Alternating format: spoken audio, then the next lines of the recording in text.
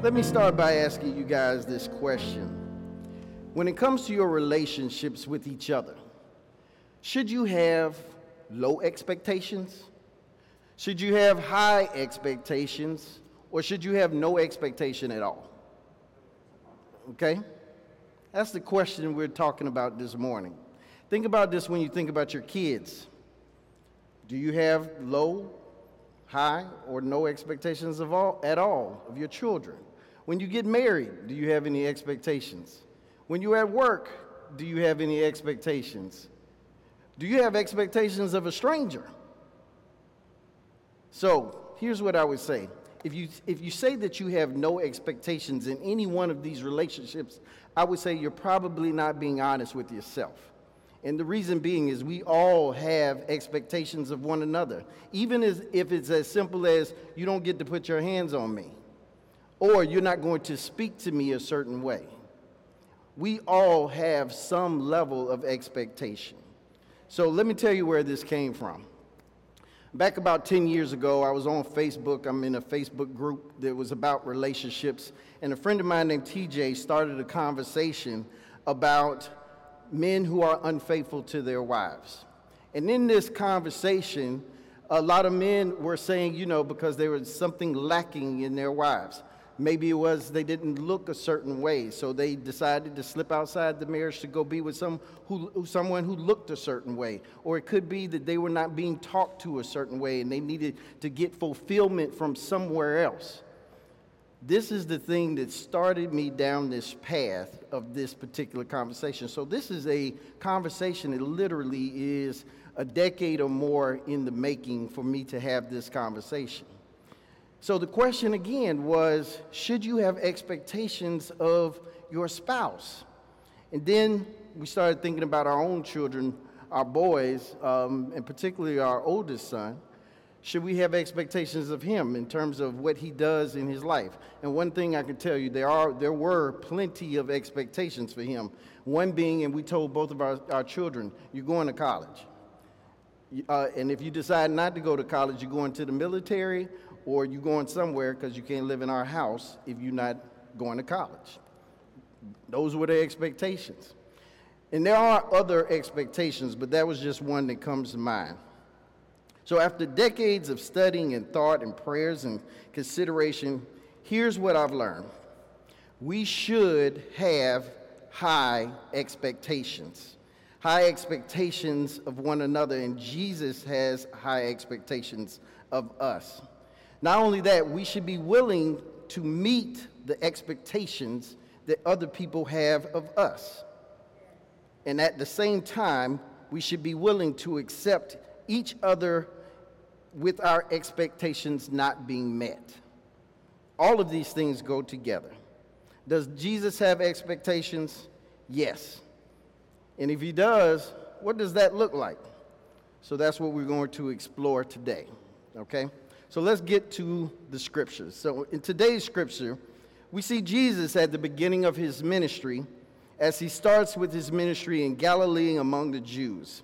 His message begins to spread, and people from all over the region start to come to him. Noticeably, he has gained followers from Syria and from the region known as the Decapolis and beyond. For the sake of reference, the Decapolis is a term used to describe 10 towns, and they are east of Galilee. These are areas that have been disputed lands for hundreds of years. The area had been occupied by the Babylonians and the Persians before being ruled by numerous other groups. So during the time of Jesus, the area was primarily occupied by Greeks and Romans, and these people and any non-Jew were considered collectively to be the Gentiles. For the sake of reference, it should be noted that the people who were coming to Jesus were not around the corner. They were not his neighbors. They did not live on the same street. These people were walking and leaving their homes and their livelihoods to follow and to find Jesus. To get to the southern tip of Syria from Galilee is approximately 50 to 80 miles. And depending on where someone may have come from in the Decapolis, they may have journeyed over 100 miles to find Jesus. Even the people who came from Judea had to walk at least 50 plus miles in order to get to Jesus. So this was not an easy choice for anyone to make, to come and to find this man who was healing people. These Gentiles who were coming did not come because they believed in the God of the Jews. In fact, these people had been centuries fighting with the Jews. The Gentiles had fought many wars over this land, so these people hated each other. They were not by any means friends. So it's important to note that the people coming together, they were coming because they were seeking to find this man who was healing people. And they didn't mind being around the people that they hated. So our scripture for today is the beginning of what is known as the Sermon on the Mount. It is recognized as the first sermon of Jesus that is recorded in the Bible, and at this point in his ministry, he has assembled his core group of disciples and has started preaching and teaching throughout the land. So at the beginning of this text, Jesus draws away from the crowd. I want you guys to picture this. He draws away from the crowd and he goes up on a mountain. The disciples follow him, but the crowds follow them as well. So how do we know that this is what actually happened? At the end of the Sermon on the Mount, in chapter 7, verses 28 and 29, it says, "And when Jesus finished these sayings, the crowds were astonished at his teaching, for he was teaching them as one who had authority and not as their scribes." So it's clear that during this sermon, it wasn't just the disciples that were there. It was also the crowd. And let's keep in mind again, who was in the crowd? There were Jews and Gentiles. But not only that, these were his initial followers. These are the initial followers of Christ, because literally they picked up their lives and they decided to follow him. So, why is this important? Why did I start this sermon at the end of chapter 4? The question is, who did God call? Did God call just a few people? Did he just call a select group? That might have been the case at one point, but at this point, Jesus is coming and he's doing a new thing. He is calling everyone. It doesn't matter who you are. It doesn't matter where you've been. It doesn't matter what you've been through. All of the healing that Jesus did, he healed people with all kinds of issues. So it doesn't matter what you're coming to him with. He is here to heal you, and he is calling on you. So, as we go through this message today, I want you to see how Jesus lived out the very same things he is commanding us to do. And here is our first example. Jesus is demonstrating the Great Commission right here. He is calling on anyone who is willing to follow him, not just the Jews, not just the people of Galilee. He is talking to people from different geographic regions and cultures, and he's calling all nations into relationship with him and to be his disciples. So, I spent a lot of time talking again with other ministers, and Joel and I have been having this conversation as well about the context. Who are we talking to? Okay, what's the context of the story, and who is the story for? Okay, this story right here is particularly for everyone at any point in time. And so when you think about our own lives, the same is true. Whatever Jesus does, we should do also, not just for a certain group of people, all of us. Okay, so that's our beginning. Now, before I get too deep into this message, I want to lay down some framework for this message. I believe in love being the basis of everything. So I want to say right now, if you don't like what I'm saying this morning, know that I say this in love, and it's love that is where I come from. It is the country I belong to. So just know that first, okay? There are two commandments that you should govern human existence. There are two particular parts of the commandments that should govern our relationships: love and relationship. When we look at the two greatest commandments, love God and love thy neighbor as thyself, these two aspects are present. Love is mentioned in both commands, but in addition to that, both commands are relationships. The first is our relationship with our Creator, and the second is with each other. So before we go any further, just let us review the foundational pieces of love, relationship, and grace. So love is who God is and what he does. He chose to love us first. Nonetheless, his love is unconditional and irrevocable. There is nothing you can do to earn it, escape it, or lose it. You don't even have to believe in God to receive it. Love is a state of being, and it is something that is done. I have taught my children this time and time again, and both of my children can tell you so. Their dad always tells them, love is both a noun and a verb. It is something you are, and it is something that you do. So as for relationships, there's a big difference between his love for you and you having a relationship with him. Relationships are conditional. You cannot force someone to be in a relationship with you, and God doesn't either. But in order for you to have a relationship with him, we have to make a decision to leave our homes, to leave our livelihoods, and give up making ourselves as the priority. In Luke 14:26, Jesus says, and I paraphrase, "If anyone comes to me and does not hate his own father and mother, and even his own life, he cannot be my disciple." Now, Jesus doesn't mean this literally. He's just making a very harsh example to make the point that he has to be the main priority. He has to be number one. So it is critical that we establish our relationship with Jesus. Once you accept him as your Lord and Savior, your relationship with God becomes unconditional and irrevocable. You cannot earn it, and you cannot lose it. So then there's grace. Grace is God's unmerited favor. It is the doorway to the relationship. Jesus is that doorway. Grace is who grace is, and it is also what he does. He chooses to extend grace to us. Upon acceptance of Jesus as our Lord and Savior, his grace becomes unconditional and irrevocable. You cannot earn it. You cannot lose it. Grace is a state of being, and it is something that is done.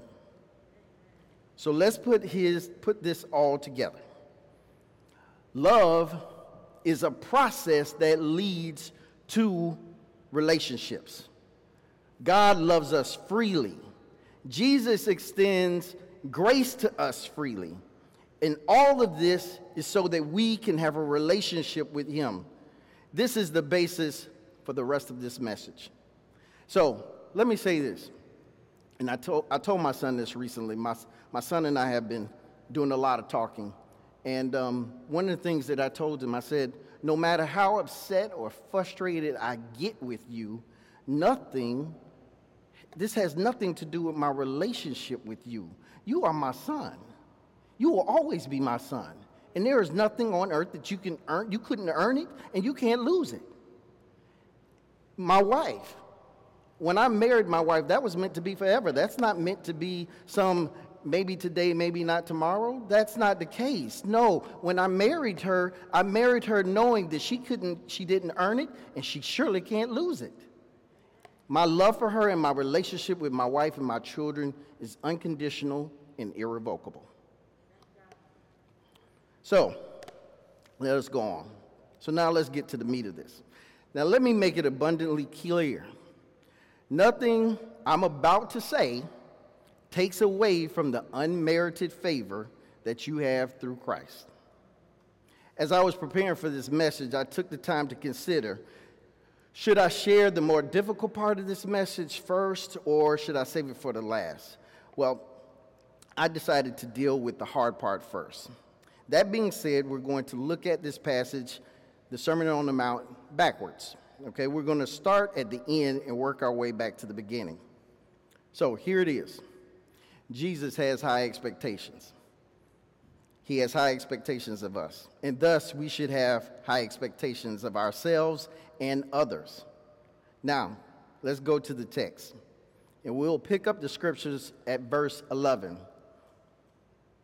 If y'all can put that up, verse 11 if you can. Verse 11. We're going to make this observation. In verse 11, blessed are you when others revile and persecute you and utter all kinds of evil things falsely on my account. Rejoice and be glad, for your reward is great in heaven, for so they persecuted the prophets who were before you. You are the salt of the earth, but if the salt has lost its taste, how shall the saltiness be restored? It is no longer good for anything except to be thrown out and trampled under people's feet. You are the light of the world. A city set on a hill cannot be hidden. Nor do people light a lamp and put it under a basket, but on a stand, and it gives light to all in the house. In the same way, let your light shine before others, so that they may see your good works and give glory to your Father who is in heaven. In this, Jesus is clearly calling us to live like him. Jesus is clearly asking us to live and speak like him. He is calling us to be the light of the world so that God receives his glory. As I mentioned before, this was the beginning of his ministry, and he is preparing his followers for everything he is about to teach them. He's calling them to follow him in every single way. What's beautiful about this is he's putting us back on the hook, okay? And what I mean by that is your eternal life is not dependent on what you do. That part has nothing to do with anything. Your eternal life merely comes from your acceptance of him. But after the fact, your life should change. Your heart should change, because God is calling you to be something different. He is calling you to be that light on a stand. He is calling you so that people see him in you. That doesn't mean that you get to sit down and do nothing. It means you have something that you ought to be doing. I say this to my children, that I have expectations of them. Now, sure, I do. But at the same time, they don't have to accomplish them. Again, our relationship is not based on that. You're my child. That's all that matters. You do not have to actually fulfill the expectations that I give. Now, you should want to. That's a different story. Now, there was one part of this that I did not think about. I didn't think about it till this morning. And when you look at what Jesus says, and if you're really thinking about it, he says that you're going to be persecuted in his name. Who wants to be persecuted? And then he turns around and he says, you should rejoice and be glad. So who wants to go in through their life and be persecuted because of things that you do and say? And why would you be glad in it? Okay, well, I'll tell you this. Every time I'm in a meeting and someone says something that clearly needs to be corrected, trust me, I have no problem standing up and say, oh, wait a minute. That needs to be corrected. Now, sure, I'm going to get looked bad on because I'm the one that's standing up to say something that's out. Somebody might go, why is he saying something? No, because something is wrong and you need to stand up. One of my students is here today, and she knows, and she's been in a meeting where we did this. We were having a meeting, and we were talking about some finances, and we have a club, and the club has money invested. So during the treasury report, I get up and I say, you see this $300 here on this line right here? I'm going to take this money, and I'm going to go pay some bills with it, and I'll give it back to y'all in a couple weeks. All right, everybody in favor say aye. And sure enough, guess what? All the students said aye. Okay, so I had to stop them and I said, did y'all just not hear what I just said? I just said I'm about to embezzle money. Not only am I about to embezzle money, because you said you are a part of it. We're all going to jail. Who does that? So no, you do need to stand up and make correction when correction is needed. We don't need to just sit by and see people do things wrong and live lives out of line with God and just sit there and go, I ain't gonna say nothing. No, in fact, it was some time ago we had a sermon and we were looking at, I believe it was Proverbs, and God is saying to us, if you don't admonish or say something to your friend, they might as well be your enemy. You don't love them if you would let them do bad things and you have nothing to say. No, that's not what we do. So Jesus wants us to live up to standards, but he also wants us to hold people accountable to standards as well. Okay, so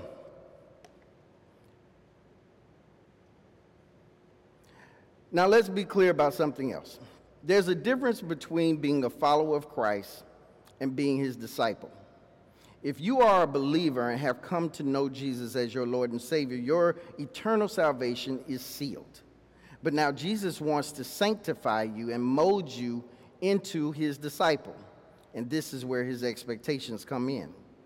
So at the end of his earthly ministry at the Last Supper, Jesus twice reminds them to be and do what he has shared. He mentioned it in John 13:34 through 35. A new commandment I give to you, that you love one another just as I have loved you. You also are to love one another. By this, all people will know that you are my disciples, if you have love for one another. And again, he tells them in John 15:12 through 16.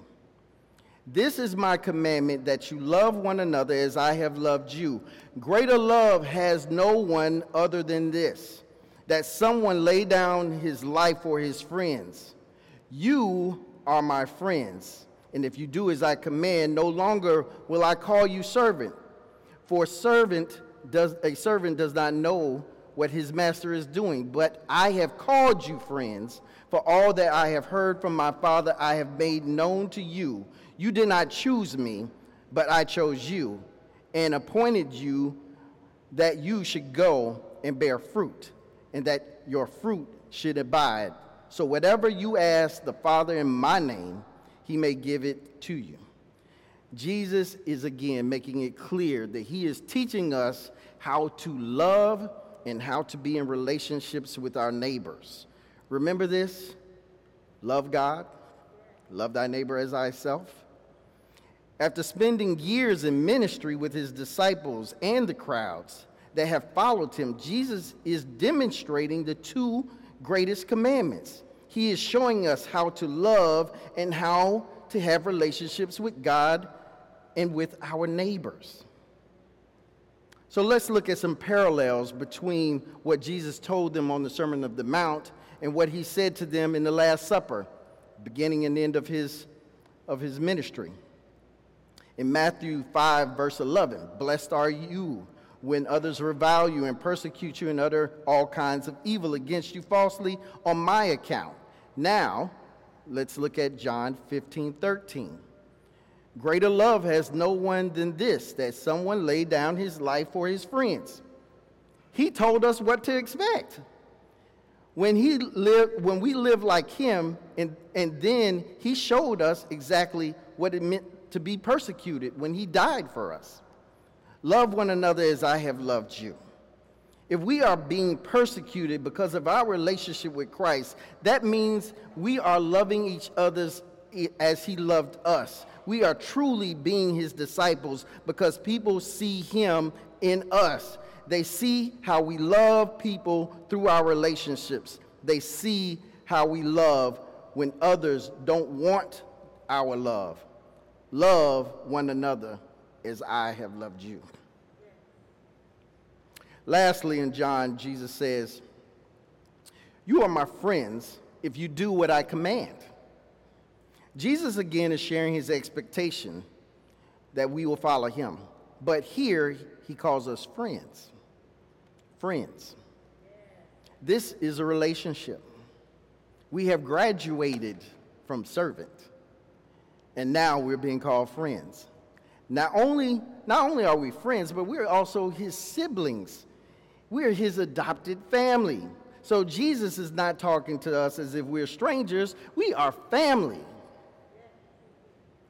Going back a step to go back to John, Jesus ties the act of loving one another to discipleship. He says, "By this, all people will know that you are my disciples if you have love for one another." This ties back to the Sermon on the Mount. Blessed are you when you are reviled and persecuted on my account. On my account. This is love, and this is relationship. So, quick side note. When we allow Jesus to sanctify us, we bear fruit. We are able to call upon the Father in his name. This relationship comes with power. So in a relationship, relationships are give and take, okay? So you get something, you take something, right?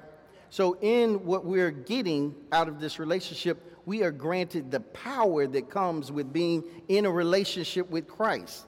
This is not a selfish type of power. This is a power that permeates and intersects our relationships with each other. It brings meaning when we forgive one another. It allows us to suffer in the most extreme circumstance and still be able to give God praise. It fuels our purposes and our work. We can access the power to do God's work and truly be the new city set on a hill that cannot be hidden. Love and relationship, it breeds power. But we have to do as he commanded us and to live out his expectation. This is important.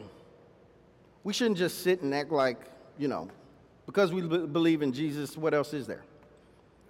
No. This relationship is meant for you to use. It's meant to be a part of your everyday life. It's meant to come out your mouth. It's meant to come out in what you do. It's meant to come out in how you think. It's meant to be a full body experience. Mind, body, and spirit. All of it tied together. All connected to Jesus Christ. So now, as I mentioned earlier, we're going to work our way back to the beginning of the Sermon on the Mount. So let's go back to the beginning when Jesus first opens up. Jesus begins his sermon and speaks directly to our human condition.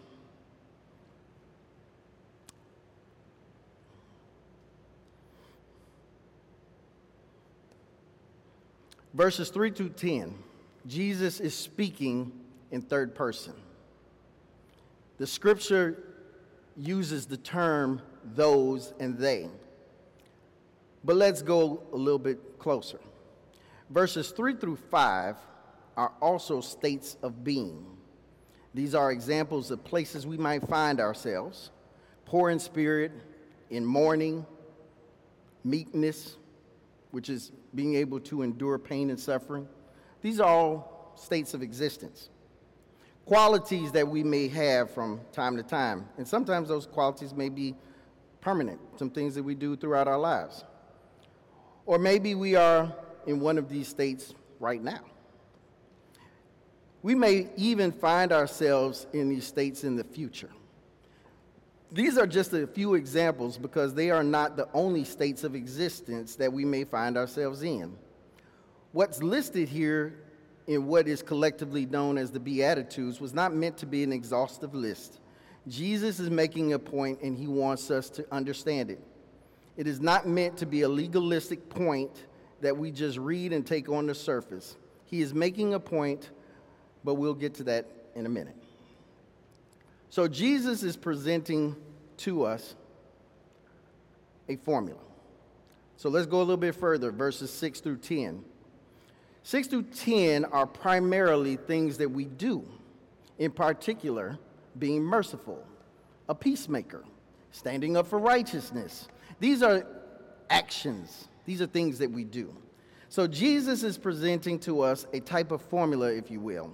As human beings, we are who God created us to be, but we are also the things that we do. Sounds familiar? Love, a state of being, something that you do. Grace, a state of being, something that you do. Now hold on to that. Now let's put these scriptures back together. Verses 3 ends with, theirs is the kingdom of heaven. The use of the same term twice creates a literary device known as inclusio, which means to bracket. It places everything in the bracket into a type of envelope of similar material. So when we look at the end of every verse, we hear Jesus saying, God is with you. God will take care of you. Listen again. The poor in spirit receive the kingdom of heaven. Those who mourn shall be comforted. The meek shall inherit the earth. The ones who seek righteousness shall be satisfied. The merciful shall receive mercy. The peacemakers shall be called sons of God. And the ones who are persecuted for righteousness, theirs is the kingdom of heaven. What makes all of this similar is the fact that Jesus is saying to us and saying to his followers that God is with you, regardless of your state of being or what you do. This is grace. I don't know what your thoughts are about grace is, but just maybe this will deepen your thoughts on grace. Grace is unmerited favor. It is through grace that we are saved. But here's what that says to me. It is my unmerited relationship with Christ that saves me. Jesus does not owe me anything, but he held out his hand and he offered me an eternal relationship with him. And on top of that, he offers the relationship with no strings attached. And again, it does not matter who I am. It does not matter what family I was born to. It doesn't matter what I do or what I say or how I feel. Being in a relationship with Christ means that he will just sit with you. In my lowest place, Jesus will just sit and wait. It is important for us to understand this particular part. And the reason being, I have many friends who have been in mourning. Some of my friends have been in mourning for years, some in decades. And there's nothing that you can say to that person to say, hey, it's time to get over that. That is the absolute thing you should never say to somebody who is in mourning. There is nothing you can do or say that is going to solve that problem. At the end of the day, Jesus is just sitting there with them, holding their hand. And if we're being like him and we are loving each other as he loved us, then that's what we need to do sometimes. We need to just be able to hold someone's hand and just sit there. I remember one time a couple years ago, my wife and I have been married for 25 years. She was having a bad day about something. Thank you. She was having a bad day about something, and she said to me, you know what? I don't need you to say nothing. I don't need you to fix it. I just need you to be here. I just need you to listen to me. So, as a good husband would, I did exactly that. And afterwards, she said, I feel better now. Sometimes that's what we got to do, is just sit and let God sit with us and just be for a moment. Now, it's important that we know that these two things are not together, expectation and God sitting with us. All right? I'm gonna come to that. So just know that God's grace endures. God's love endures. So in this inclusio, God is covering us in love and grace. The Beatitudes are a love letter from God saying that he will never leave us. He will never break up with us. It doesn't matter how bad you have screwed up in your life, God is with you. So now, some of you may be saying to yourself, you just said that God has expectations of us. So how is it that he extends this grace to us? It seems like it doesn't fit.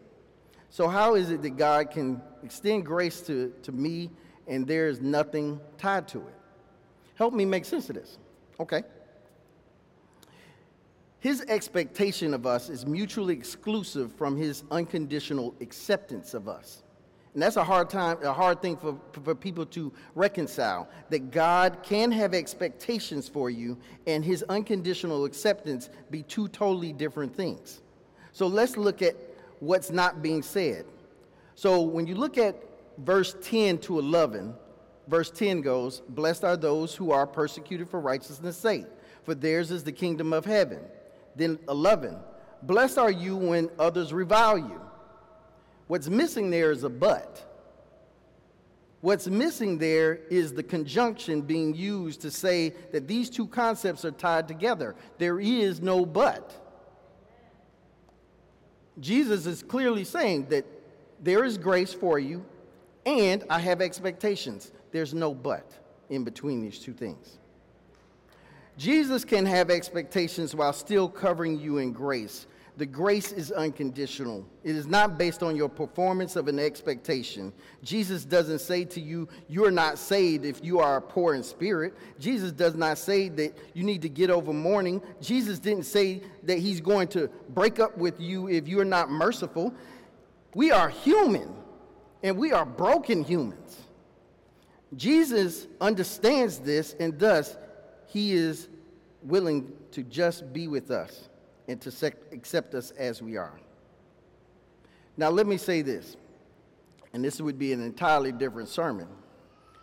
There is a room for responsibility and accountability. So when you do decide who you are and what you want to do in your life, you can expect that Jesus is going to hold you accountable to that.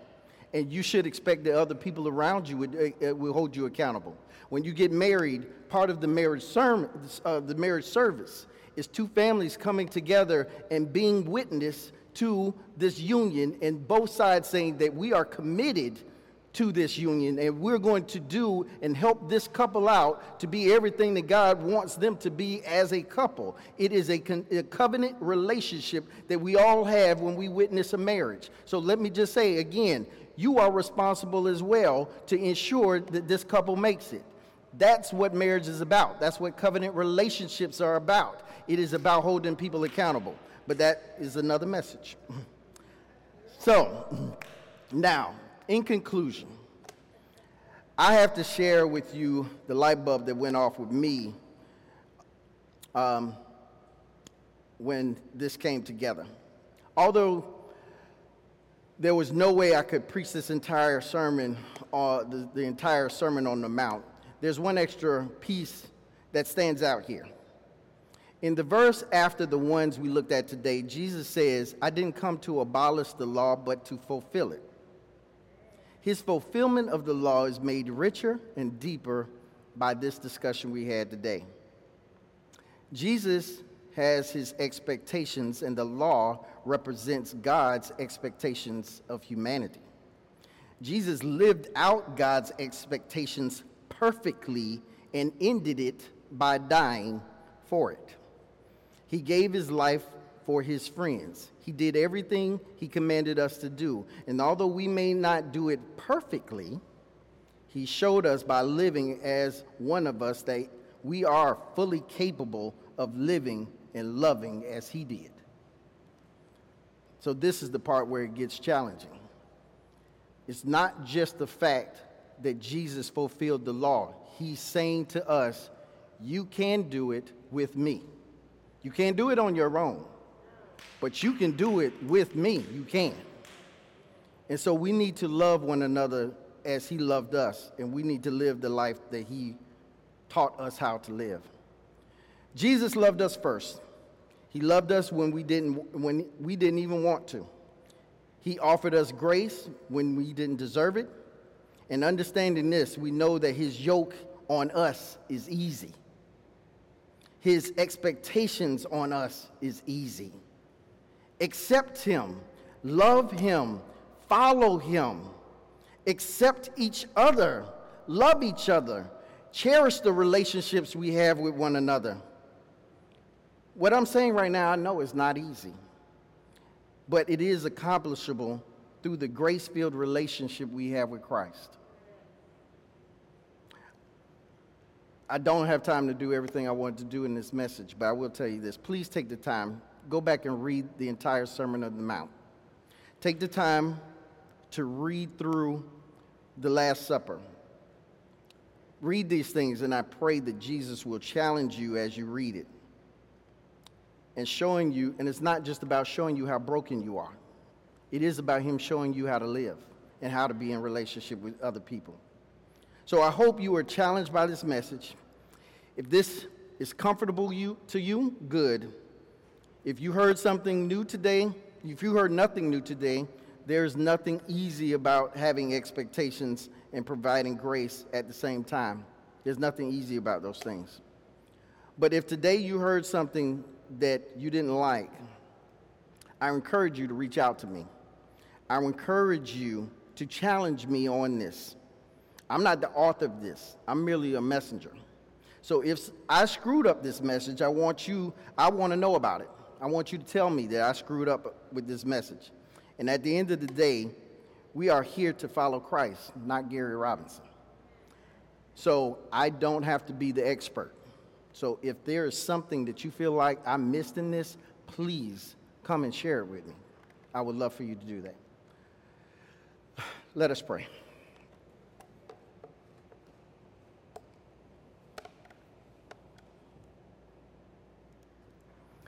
Father God, I thank you for this opportunity to share the difficult message that if we are truly your disciples, that we will be persecuted. No one likes to have expectations. It's not in our nature to like it. But Lord, nonetheless, you shared your expectations with us. And you expected they would be done. And Lord, you told us to love one another as you have loved us, which means that we too should have expectations of others. But not only that, Lord, I pray that you will dig into our hearts. So not only are we willing to give expectations, but we are willing to meet the expectations, that we're willing to do what needs to be done because we understand our relationship with you. Lord, transform our hearts and minds. Transform our souls, Lord, so that we're not doing this because it's hard, Lord. We're doing it because we love you, and that's the only reason why we do it. Lord, I ask that you just continue to work with us. It's not just about doing the minimal and meeting the law at its basics.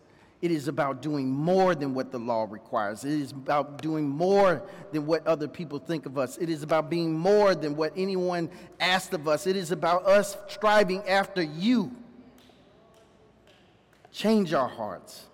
Change our minds. And most of all, change our souls. All of these things we ask in your Son, Jesus' name. Amen.